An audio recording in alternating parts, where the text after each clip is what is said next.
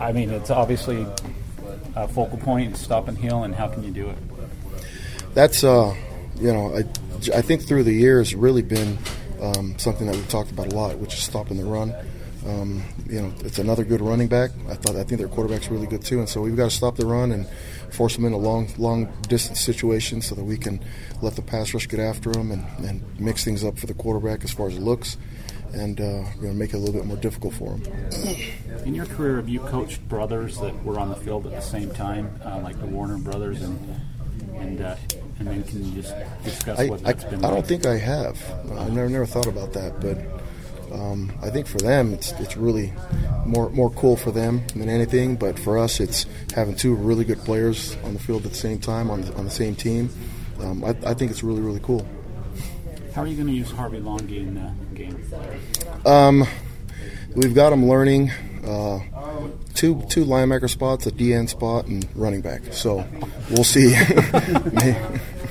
So I think he's going to end up doing a lot. So you've got some options. Yeah. So with him playing all those positions, do you think that's going to help him when the NFL comes calling? I think so. He's versatile. He's got a great attitude. But I mean, big physical kids that are freakishly fast and can move like that, I think have a place in the NFL at certain spots. And I mean, I definitely think it's been good for him to play a bunch of different spots. You grew up around BYU with some of the old rivalries. What do you remember about BYU, Wyoming, and Wyoming in particular? And are they still similar to any of those teams? I was really probably tied in more into the Utah-BYU rivalry growing up. I probably didn't follow football as closely with all the other schools. I just knew that whoever we played, cheering for BYU. But some of the games that I was able to sneak into when I was a little kid, standing in the tunnels and watching the teams go by. Wyoming was actually one of them. I was standing out here watching them walk by, and I just thought, dude, the kids are humongous. I guess these guys are humongous. I remember them being really, really big. I know that they've had a lot of good games in the past, and they've always been scrappy, and I think this team's the same. Really, really scrappy team, well coached, and they play hard, and obviously they rush for a lot of yards, and the fact that they made it to the championship game in 3 years that this coaching staff's been here, I think is really, really amazing feat. It seems like Coach Bull in Wyoming is almost a perfect fit from kind of those sort of old Wyoming coaches. Is that fair to say? He's just sort of continuing what they've always done.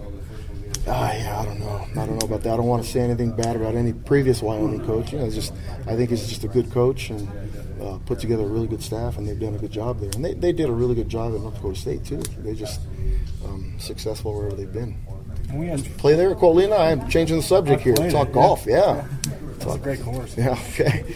Fred Warner said when we asked him if there was an offense that they looked similar to, he said they kind of mirror what you guys run on offense. Yeah, I think so. I think they're a lot closer to us than any other team that we play. Probably Michigan State, probably the next closest thing, but they, they bunch of different personnel groups, and they'll run the ball. They want to run the ball, and they do a really good job at it.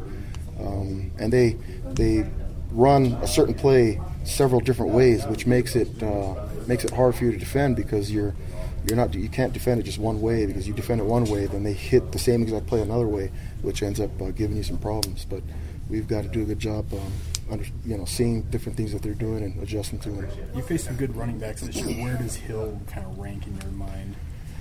Yeah, they're all good backs, and they all fit their system really well. And just thinking about the other backs that we've played, I think these teams that we've played against have all recruited well for their systems, and this is the same case. The kid does a really good job.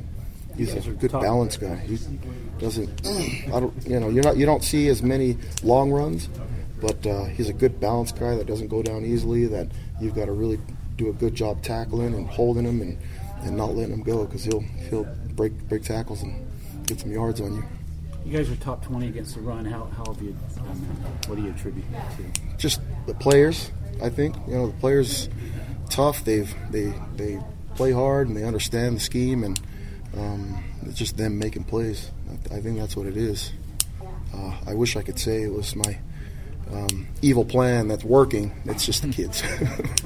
Switching to the 4-3 defense, do you think that has kind of played into that, which has kind of been your philosophy throughout the years in Kalani's to stop the run first. Yeah, I think that specific scheme fits us and what we're used to. But you see the same thing with 3-4 defenses. They do a good job stopping the run and defending, and team coordinators that I've been around that have done a really good job in other systems like Aranda. I mean, Aranda's the highest paid coordinator now at LSU, and he did a really good job with his 3-4 and a bunch of different things that they did at Wisconsin before he went there. And I think the systems, as long as you understand them. To be honest with you, we went to a 3-4. I probably don't understand the intricate parts of it as much as I do this, just because I grew up in the system. But I think they all work. And just stick to it and just keep doing it.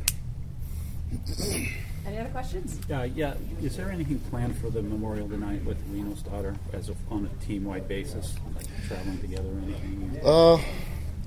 I should ask Kalani. Yeah, you probably ask Kalani, but because it's going to end up being a public thing, then really we're focused in our team on just our family aspect of it, and so Reno wants to keep that private. But they got the memorial tonight down at the Salt Palace, which I think will be really cool for everybody. It's just been a really cool story. To see the strength and the faith of Reno and Sonny, and the amount of people that have been touched by the story and the lives that LC's affected. And so, I know us as a football family is going to do something, but I think it's going to be a good thing for the public to really be involved with the memorial tonight. What has it been like, just as far as the coaching staff goes, is over these last couple of weeks and having to, the football family be impacted like this? It's really we were tight as a group, but it's brought us. I think it's brought us closer together. It's put a lot of perspective into the season, into the relationships with the kids that are on the team, with the relationship with families, and it's. I just think that's what it's been. It's just been an eye opener and something that I don't know how to explain it without. Obviously it's not a good thing, but what has come out of it and the amount of lives that have been touched and the people that relationships that have been tightened and all that has been really, really good.